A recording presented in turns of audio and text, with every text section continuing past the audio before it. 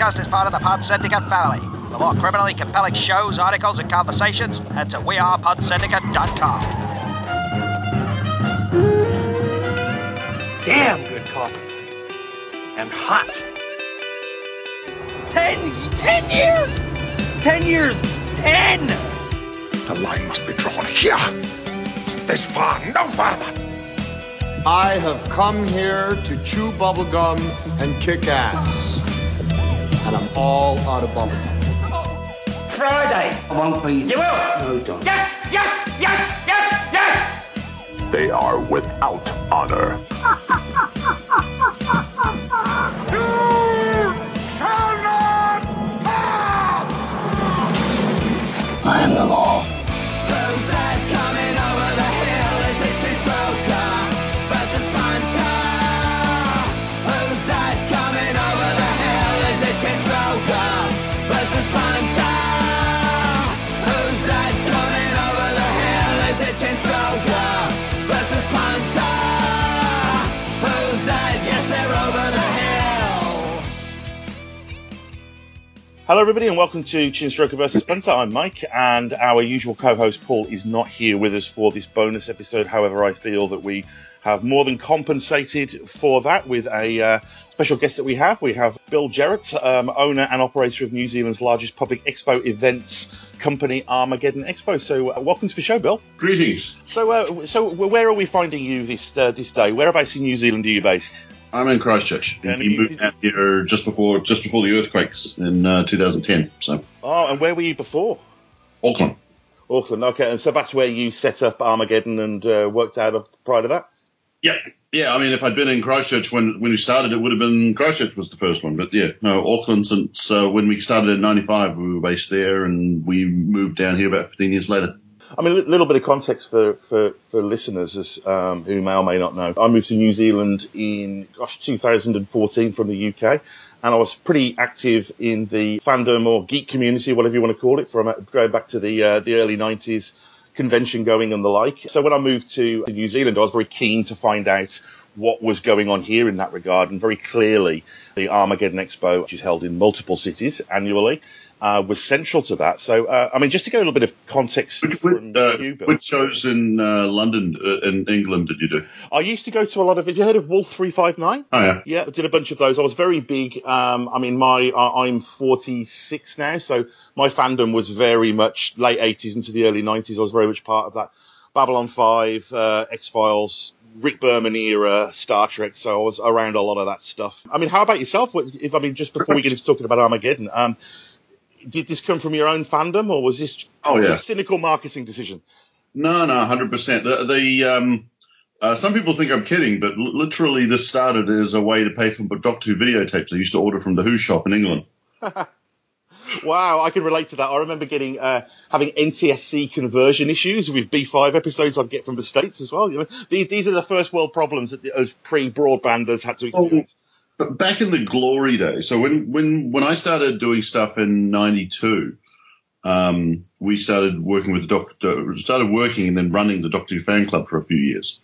And back then, pre-internet, there'd be normally one or two people in the country who would get videotapes from America. And the video recorders would play NTSC, or you have to get a special one. But so you'd go to these 3-monthly sort of Star Trek days where they would just put on all the shows that they'd screened in the last, 6 weeks, 2 months. And that's where fandom would gather around. And then the Doctor Who days we did was sort of the same thing. It was, let's get some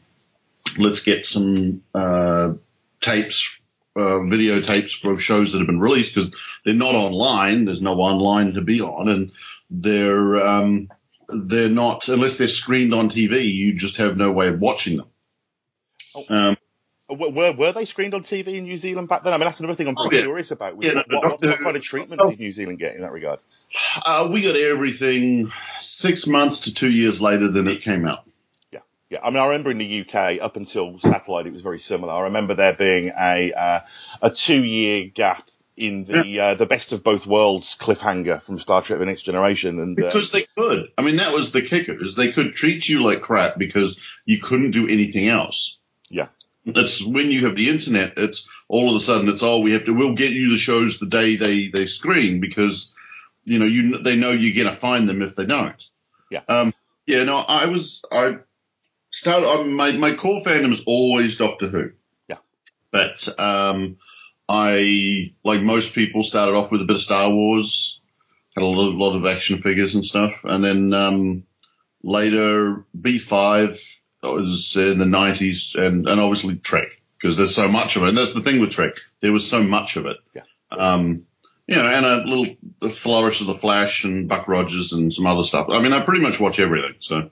Yeah, I mean, I think there is a bit of a feeling, really, that sort of glory days of the 90s in the sense that was our first taste of live-action shared universes and all of these things that are so popular now. So how did your fandom then start to transition into working around conventions and expos? Were they something that you had attended yourself previously, or was this ground? No. How did all that begin? No. So we, back in, I want to say 92, they found Tomb of the Cybermen in a basement in Hong Kong. Yeah. And I'd sort of faded out of it a bit because there wasn't a lot of new stuff happening. And, I'd go to some of the Star Trek meetings to see stuff, but that was about it. And this thing got me like, oh, shit, I've got to see this. So I got the tape because it came out as a normal video release. And there was nobody doing anything. So I joined the Doctor Who Club with a couple other guys who were sort of feeling the same way. But very quickly it was me pretty much running the thing. And, we did every 3 months we would do a video day and every month we would have a monthly meeting in my house. And after a couple of years, we decided to do a hodgepodge day. Because, I mean, the problem we had with Doctor Who is there's only the stuff they're putting out on videotapes. And there was Red Dwarf, there was Star Trek, so we started doing a little bit of something else. And some of the other guys decided that wasn't pure enough for them and decided to take over the club. And I just went, fine, you do that. I'm going to just do a video day. So we did that. And then somebody said, oh, you should do a big show. And I thought at the time, yeah, why the fuck not? And so we did a show, the first Armageddon in December 95, and lost a hunk of money on it. And then we changed it back to a community center and made it a free show and made a little bit of money to pay some bills. But it's just steamrolled from there. I mean, it's always been a mixture of something to bring fans together when nobody was doing anything. And we've evolved quite a bit since then. There's a lot of stuff in the show that the show has brought to me rather than the other way around. And what was the tipping point for you? Where was the point where you felt that this was something that, I don't know whether it took on a life of its own is the right term, but where was the point where you just felt that this was now a thing and that this was going to continue to be part of your life? Well, I started working full time on the show in 2003. So, I mean, that was a thing. Honestly, I couldn't point to a specific point. There's so much of it is just ongoing. I think it's like going on going for a long walk and then realizing that you've just walked 10 miles. Yeah. It's like, when the hell did I decide to walk this far? I'm like, I don't know, it just sort of happened. And that's, I couldn't point to a specific thing. I mean, clearly Armageddon it's fulfilling a need, and a need that arguably has increased. And I'm just wondering, prior to Armageddon, what fandom in New Zealand was like? Were there conventions? Was that something that occurred, or? I mean, obviously this is just based on what I can remember, so I'm sure I've missed stuff. I know there was John Pertwee did a convention when he was filming Wozel Gummidge, which I'm still irritated that I missed because I was in the country at the time. So, and Tom Baker did a mini convention when there was when I wasn't running the Doctor Who Club, which again irritated me at the time, but it was still great to see him. But he was doing an ad, some New Zealand TV ads. There was two conventions called Icons. Yeah. 93 and 94, which were pure comic conventions. And I think the first one went quite well, and the second one was less so, which is why they didn't do any more. Sure. What else? There's the New Zealand Sci-Fi Con. They've been running for quite a while. That's more of a literary one. Yeah. I couldn't tell you when that started though. Yeah. But they're doing Con Zealand next year, which will be the World Sci-Fi Con, which is, that's a lot. That's a huge thing for them to do, and but also and a lot of the people that I know that are involved in that, well, the ones I know have been involved in fandom for years. Yeah. So, and that con tends to be a couple of hundred people. I mean, next year it'll be a couple of thousand people, but generally it's a couple of hundred people, more specifically literary based, from what I can see. I've only honestly done the show once or twice myself. And as far as I'm just curious too, and this is quite an esoteric question, I suppose, but around the sort of the culture of New Zealand, and do you feel that sort of fandom or geekiness or whatever, pick your term, how and I don't know whether you've got any point of comparison for this, but how sort of, I suppose, accepting as a culture do you feel New Zealand is of that? Is it, oh, look at these weirdos with their cosplay, or what do you think the culture of New Zealand's relationship with fandom is like? I certainly, when we started, it was very much nerds. Yeah. I pretty much, the way I feel about it is that a lot of people are geeks. Could be a very generic term of, I'm a geek, I enjoyed Star Wars, or I watched a Star Trek once, that kind of thing. It can be a very broad term. Yeah, it's a spectrum. Yeah, but a lot of the people when I certainly started it were nerds, and that's much more obsessive, much more some of them were very intelligent, but just generally obsessive about certain shows. And those were the people, because you had to be obsessive about it to be invested in it, because it wasn't something you could just walk around the corner or jump online and watch. You had to look for it. You had to hunt. The ease of access was very much a dictating factor there, wasn't it? Yeah, very much so. And in the early 90s and the late 90s, it was the 90s, it was a problem to do. So the show Armageddon then was a lot smaller than what we are now, but it was much more nerd driven. Yeah. And as we got into the 2000s, it was more geek driven. Yeah. Would be the difference. I mean, as a differential. Now we're all geeks. Yeah. Right. So you still get the nerds attending, but they're a massive minority compared to the general public majority of people who now can access so many different shows so easily. And that is a benefit of the movies, the TV shows, and the games and anime and the different sources of stuff that you can access. Yeah. I mean, anime, huge. I mean, if you walk around an Armageddon Expo, I mean, that's the landscape that you very much see. And, it is an interesting distinction sort of from a terminology point of view. I'm just wondering as well, you mentioned obviously that Who was your core fandom. But I'm just wondering whether you had any kind of, I suppose, pinch me moments, whether there were any moments, particularly in the formative years of Armageddon, where you were perhaps dealing with somebody, an actor or a talent, and you thought, "Wow, I can't believe that I'm having conversations with these people." Was there a particular one where you had that feeling? Certain times I remember them. I remember there's a lot of business instances, because it became a business very quickly, and a lot of what we've done, if we were a true business, then we wouldn't have done them. Yeah. For the love of the game. For the love of the game. And there's stuff that I'm still doing that falls into that category every year. We've spent money on things that if we were a professional company, if we were the money grubbing corporate entity that some people actually think we are, there would be half of the kind of media stuff that we do would be a show. Because New Zealand as a market is a very reserved financial market.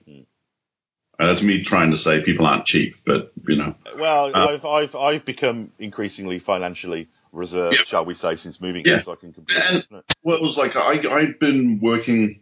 Working with is probably the thing. I know some guys in England that run shows, and I've been to shows in England for the last 20 years, and I've been to Comic Con, about 8 times the last 20 years, and I've done a few of the Australian shows, and so I've got a better feeling globally than most, because I'm also dealing with people behind the scenes more. Sure. And like the English shows, the English shows have got the benefit of a lot of stuff is filmed there, so that virtually every English show, half of the people, the guests attending, are driving there. So there's a big difference there. But there's also people spend the money. You can get these guys who are minor characters in a show, but you get a decent return. In terms of the response.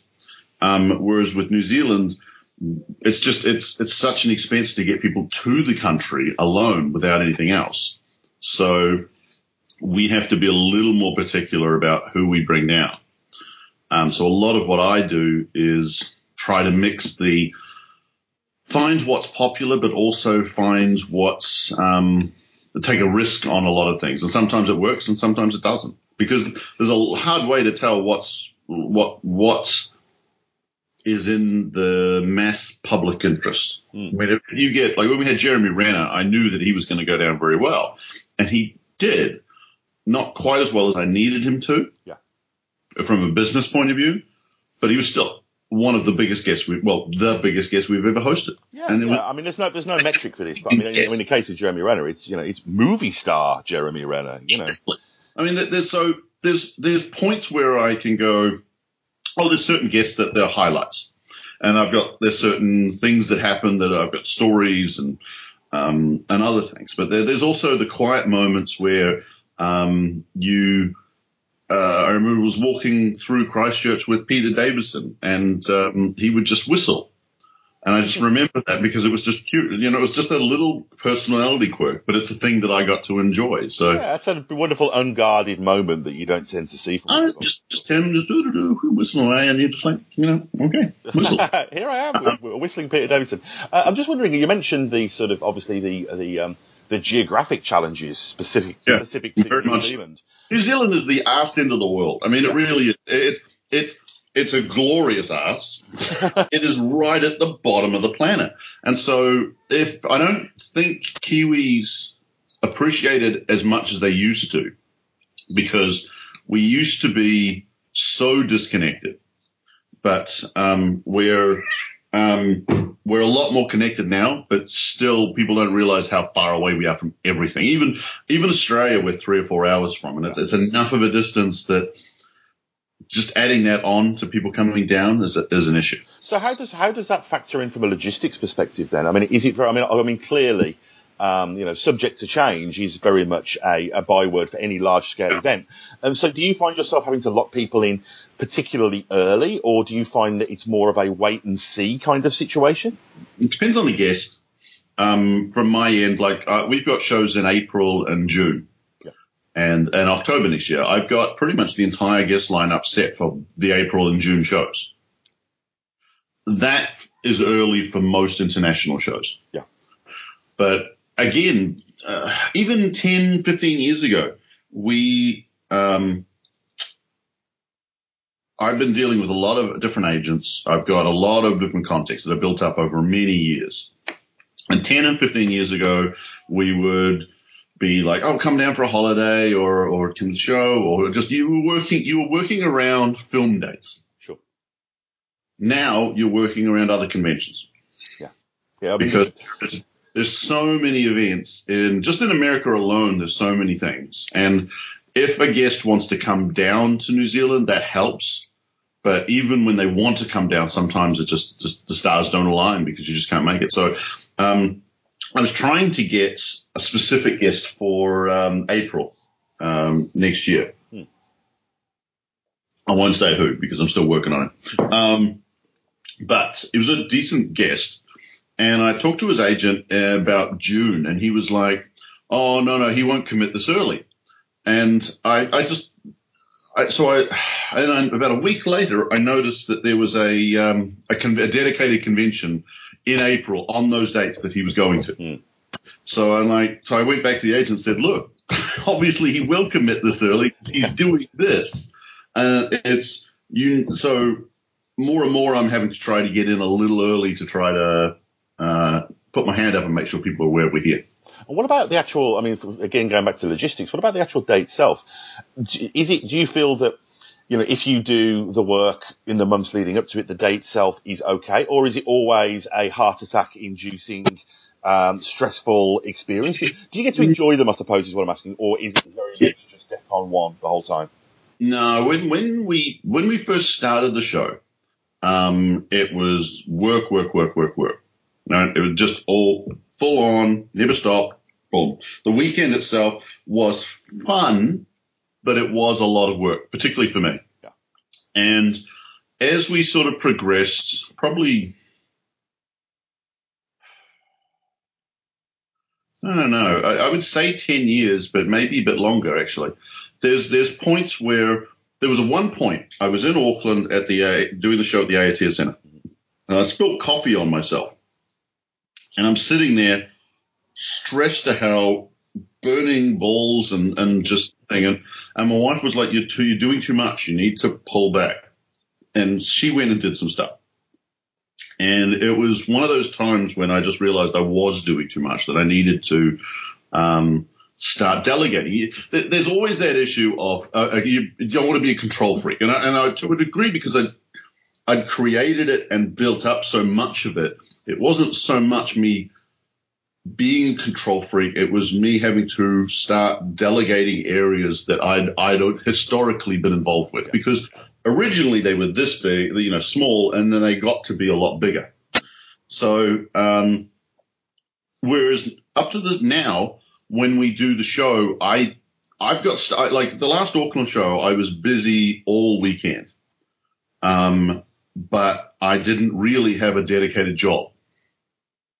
There's certain things I need to go to the bank. I need to, make sure some things were checked. But I have a person doing the stage, a person handling the guest aspect, a person, most of the jobs somebody else is doing. I'm really just there if they need somebody who can make a decision. Yeah. Yeah. And that's how it should be. Yeah. And some shows I'm surprisingly just, I wouldn't say bored, but I'm definitely not actively involved in it as much. And other shows I'm crazily involved. Like this last Auckland one a couple of months back, that was one of the busiest Auckland shows for me in a number of years. So, yeah.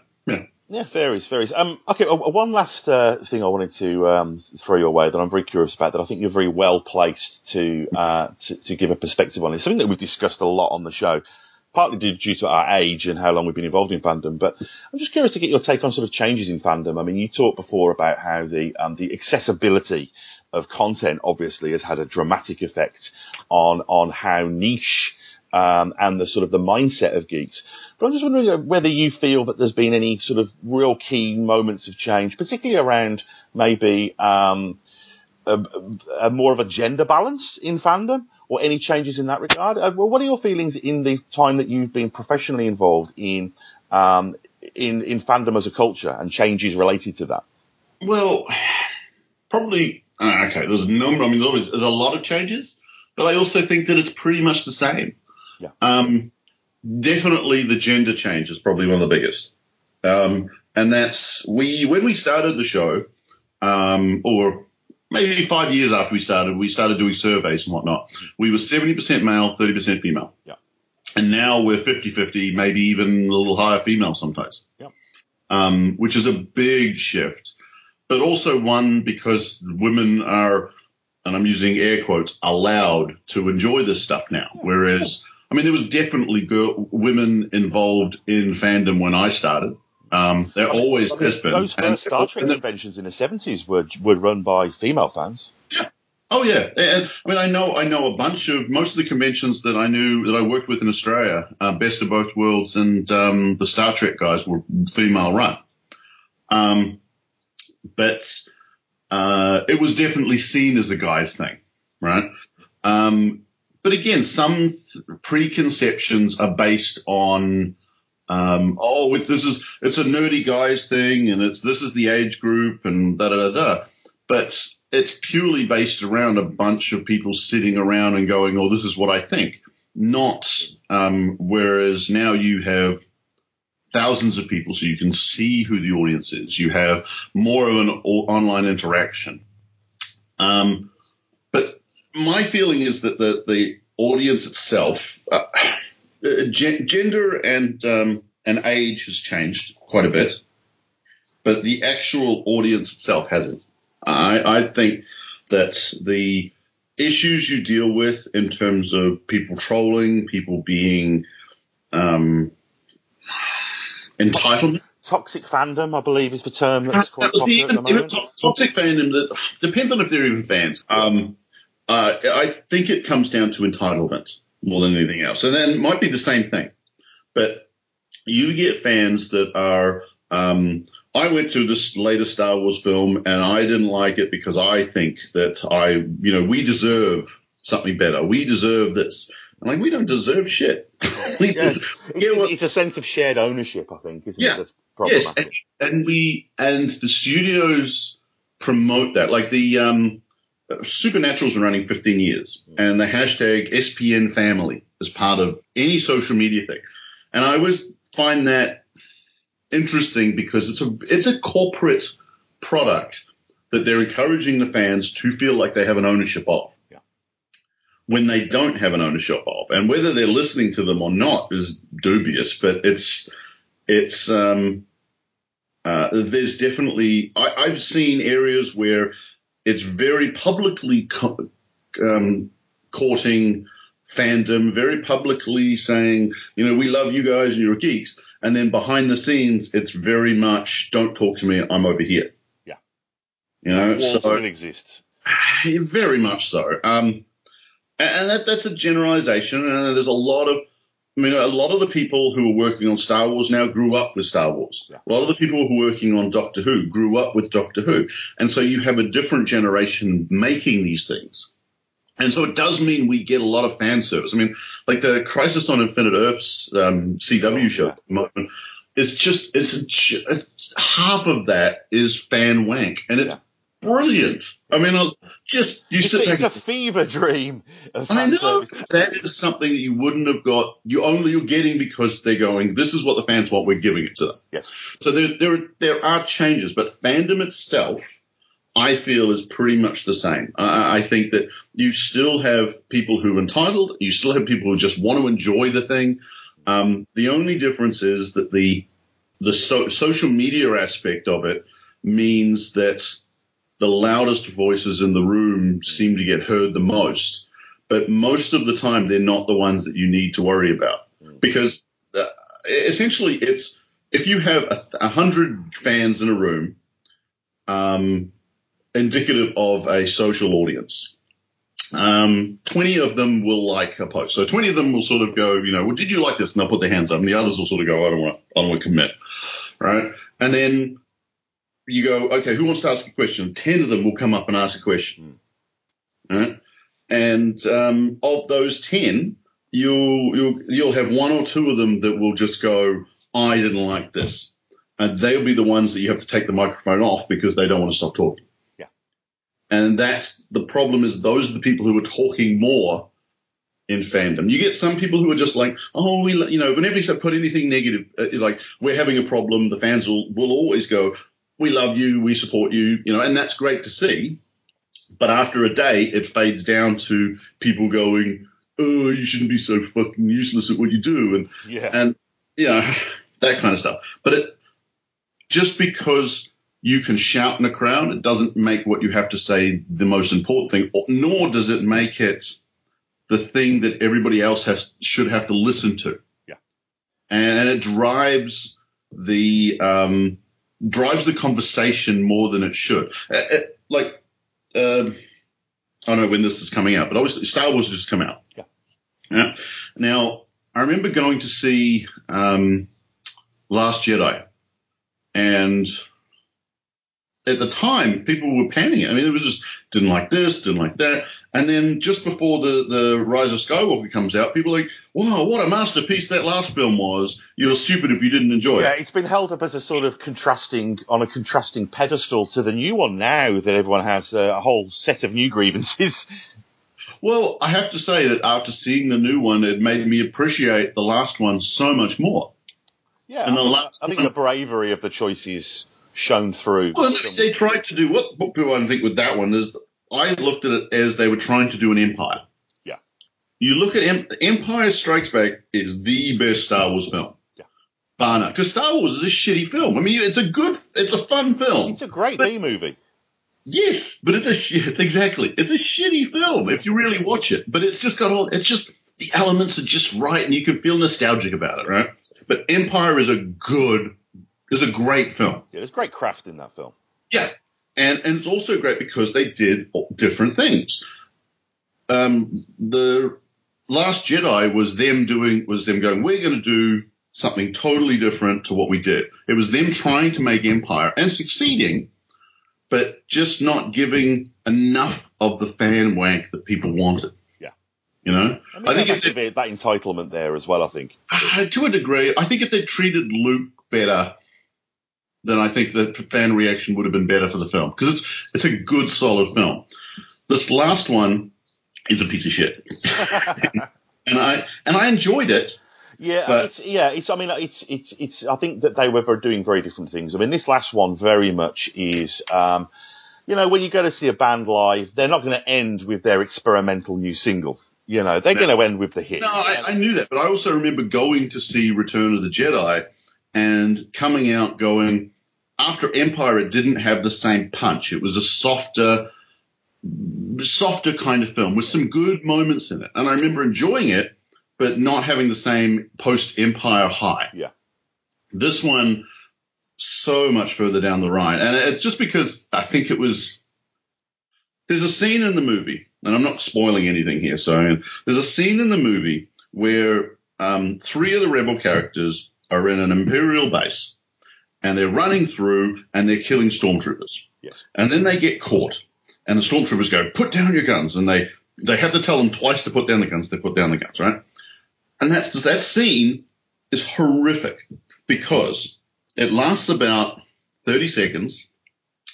They essentially run through and kill, I want to say 20, it could be less, could be more, stormtroopers really easily. Like they walk in and bam, bam, bam, bam, bam, and it's like a video game set on easy mode. They're just killing these guys left, and they're rolling in the ground, and they keep running, and they finally catch them, and nobody gets shot, and they're like, I know you've just killed 20 of my friends, but we're going to hold you here, tell you to surrender first. And it's bullshit. It just felt so basically lazy, and oh my God. But I do tend to that when you watch a movie like that fresh, you're going to obsess over those little things. It'll be a little later where you start feeling like overall I enjoyed the film. Overall, I enjoyed the Rise of Skywalker. But I went to see, and I sound like an entitled fan, I went to see the first of the new Star Wars. I went to see multiple times. I just kept going to see it because I really enjoyed it because it was nostalgic. Yeah.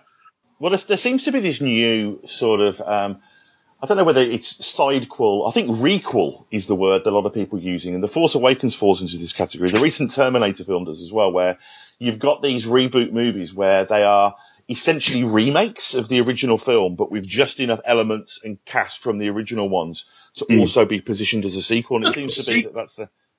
Yeah, that's what sequels generally were. They're pretty much, we're going to do the same movie again, we're just going to tweak it. And you can't do that with a film that was 30 years ago because you're living in a different world. I don't know. I mean, I'm enjoying I think like the Mandalorian people are enjoying a lot because it feels more like the original Star Wars film. Yeah, and I don't think it has the self-consciousness of the films as well. Because, no. I mean, I realise that being the lead show on a gigantic new streaming platform is hardly flying under the radar, but relatively speaking to the films, I think they were kind of just left to get on with it. I think they also did there's a lot of fan service in there. I saw a thing on Twitter the other day that in the latest episode, there's this troop transport pulls up, and stormtroopers get off, right? And somebody put up, here's a picture of this toy from the 80s. That's the troop transport. That was never in any of the movies? Appeared in anything, right? It's like Boba Fett's gun is from the cartoon that he did.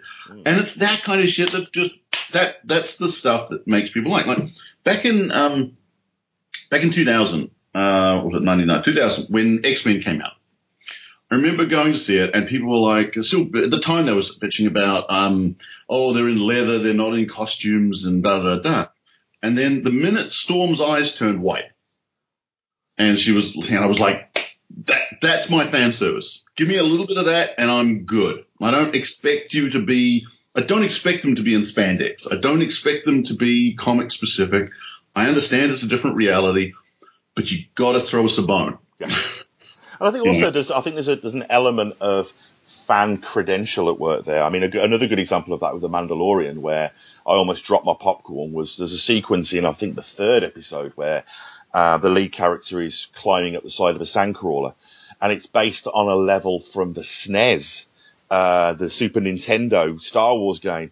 And I saw that and I was just like, wow, you guys really are earning your credentials. But that's also because you've got people, like I'm 48, so I'm same sort of age group as you.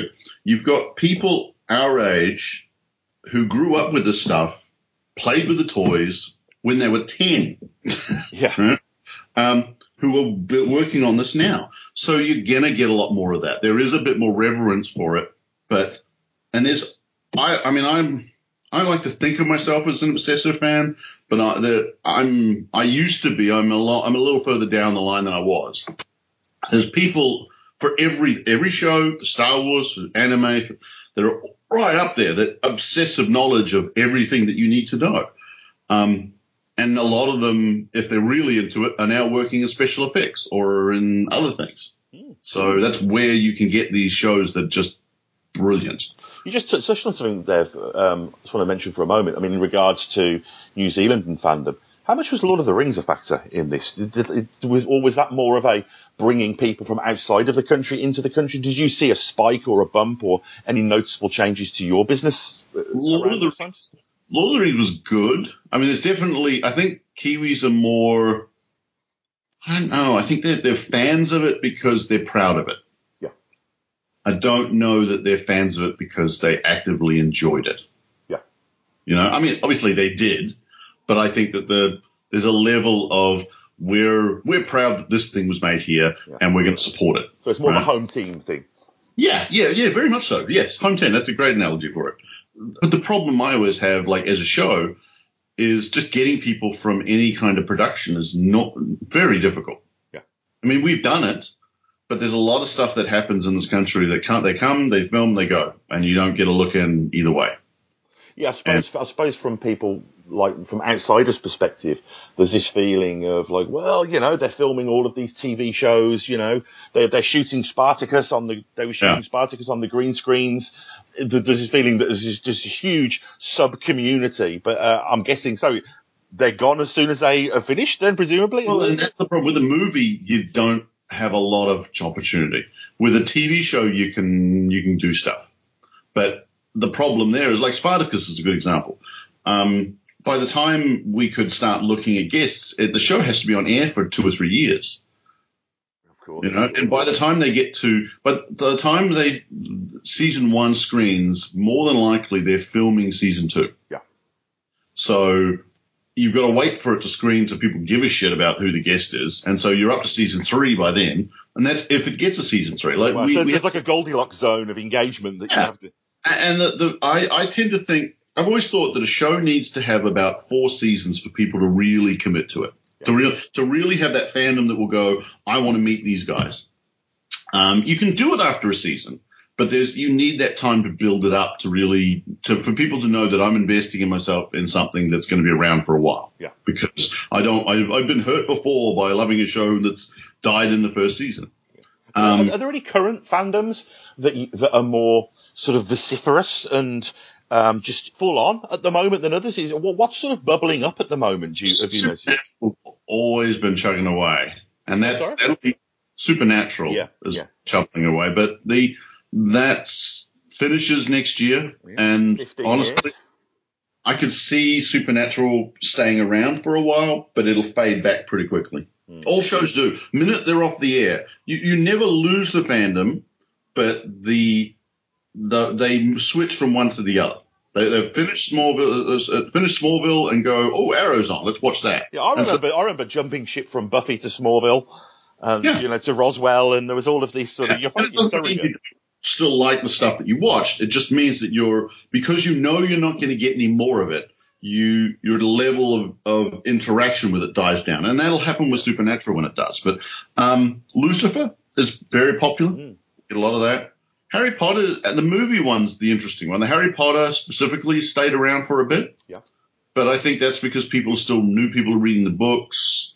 There's always stuff happening there, so that the multimedia element of that is a big driver, isn't it? Doctor Who has always been a big one. Yeah. That fade comes and goes, and it does depend on who you've got, but it's a big factor as well. Yeah, it's a big factor. Okay, well, thanks so much for your time, Bill. I really appreciate it, particularly on over the Christmas holidays in the morning. I was just wondering if you could just tell our listeners where they can find information about Armageddon Expo, where your main site, any social medias that you want to mention? Just Armageddon Expo. Just type it in. Honestly, just type in Armageddon New Zealand. You'll find us online. We've got all the socials. So again, we're just Armageddon. We're not hard to find. It's one of the advantages of being around. Next year will be 25 years. We're pretty active on Facebook particularly, but Twitter and Instagram, and I even do a little bit of TikTok as well. Wonderful. Wow, how youthful of you. Most of the people now I have actual staff are all in their 20s, so they're I enjoy social media, but I'm not particularly good at it. I'd imagine, particularly on the day of an event, that an Armageddon Expo is an extremely TikTokable event. Yeah, I would imagine. Very much so. But I more and more I'm staying away from social media, more because my responses tend to be a little old man waving with a stick. Yeah, I find for my own mental health, I'm actually, it's a bit of that to back away from those. But thanks again for your time, and I look forward to seeing you in Wellington at the next event. Nice, see you there.